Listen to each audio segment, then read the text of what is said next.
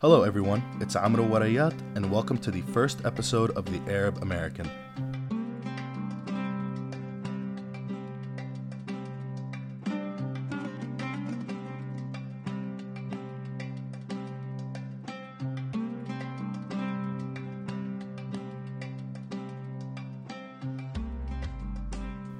Arabs began to immigrate to the United States in 1875, during the first immigration wave, which ended in roughly the 1920s.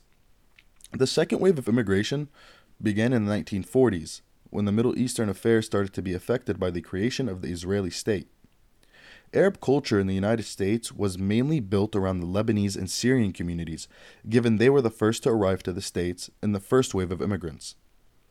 However, during the second wave, more immigrants began to come from other Arab nations, bringing everything with them. Culture, language, heritage, and religion are all qualities that minorities carry with them when they immigrate out of their home countries in search of a new life. However, first and second generation children seem to find difficulties here in the United States, as we don't fit in exactly with the American way of life, and neither do we fit in to the Arab way of life. First generation and second generation minorities struggle with finding themselves culturally. For Arab Americans, we tend to have a strong cultural connection to our homeland, especially for those who go back during their vacation time.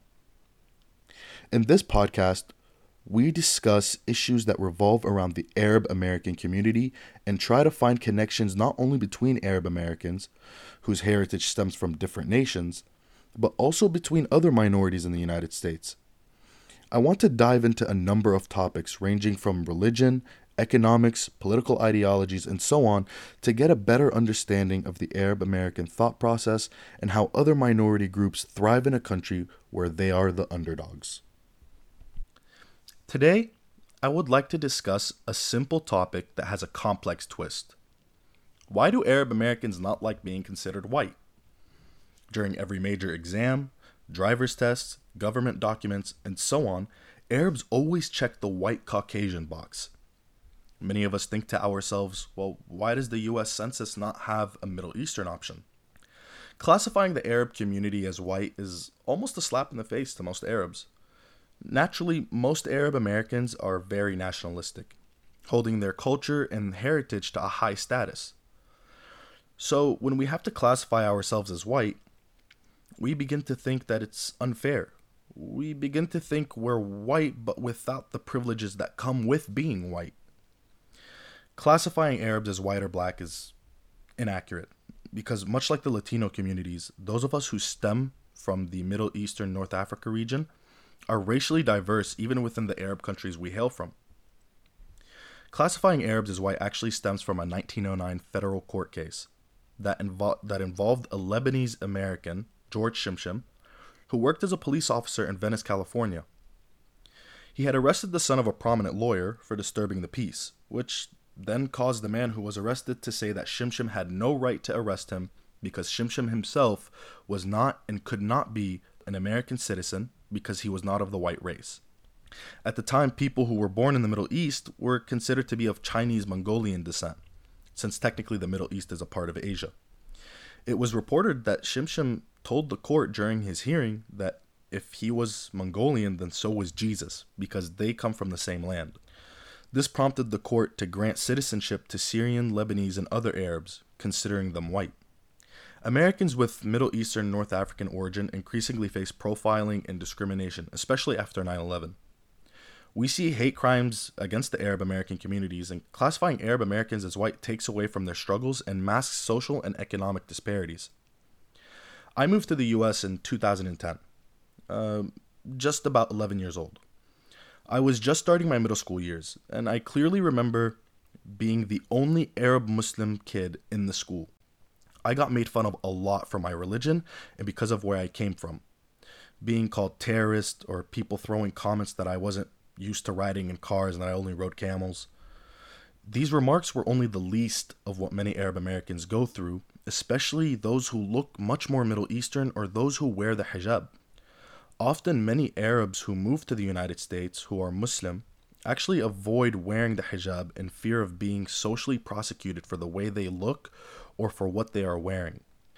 A social construct in the United States that seems to never be stated, but to always be known that when you are white, you are free from the assumption that you are foreign or inferior.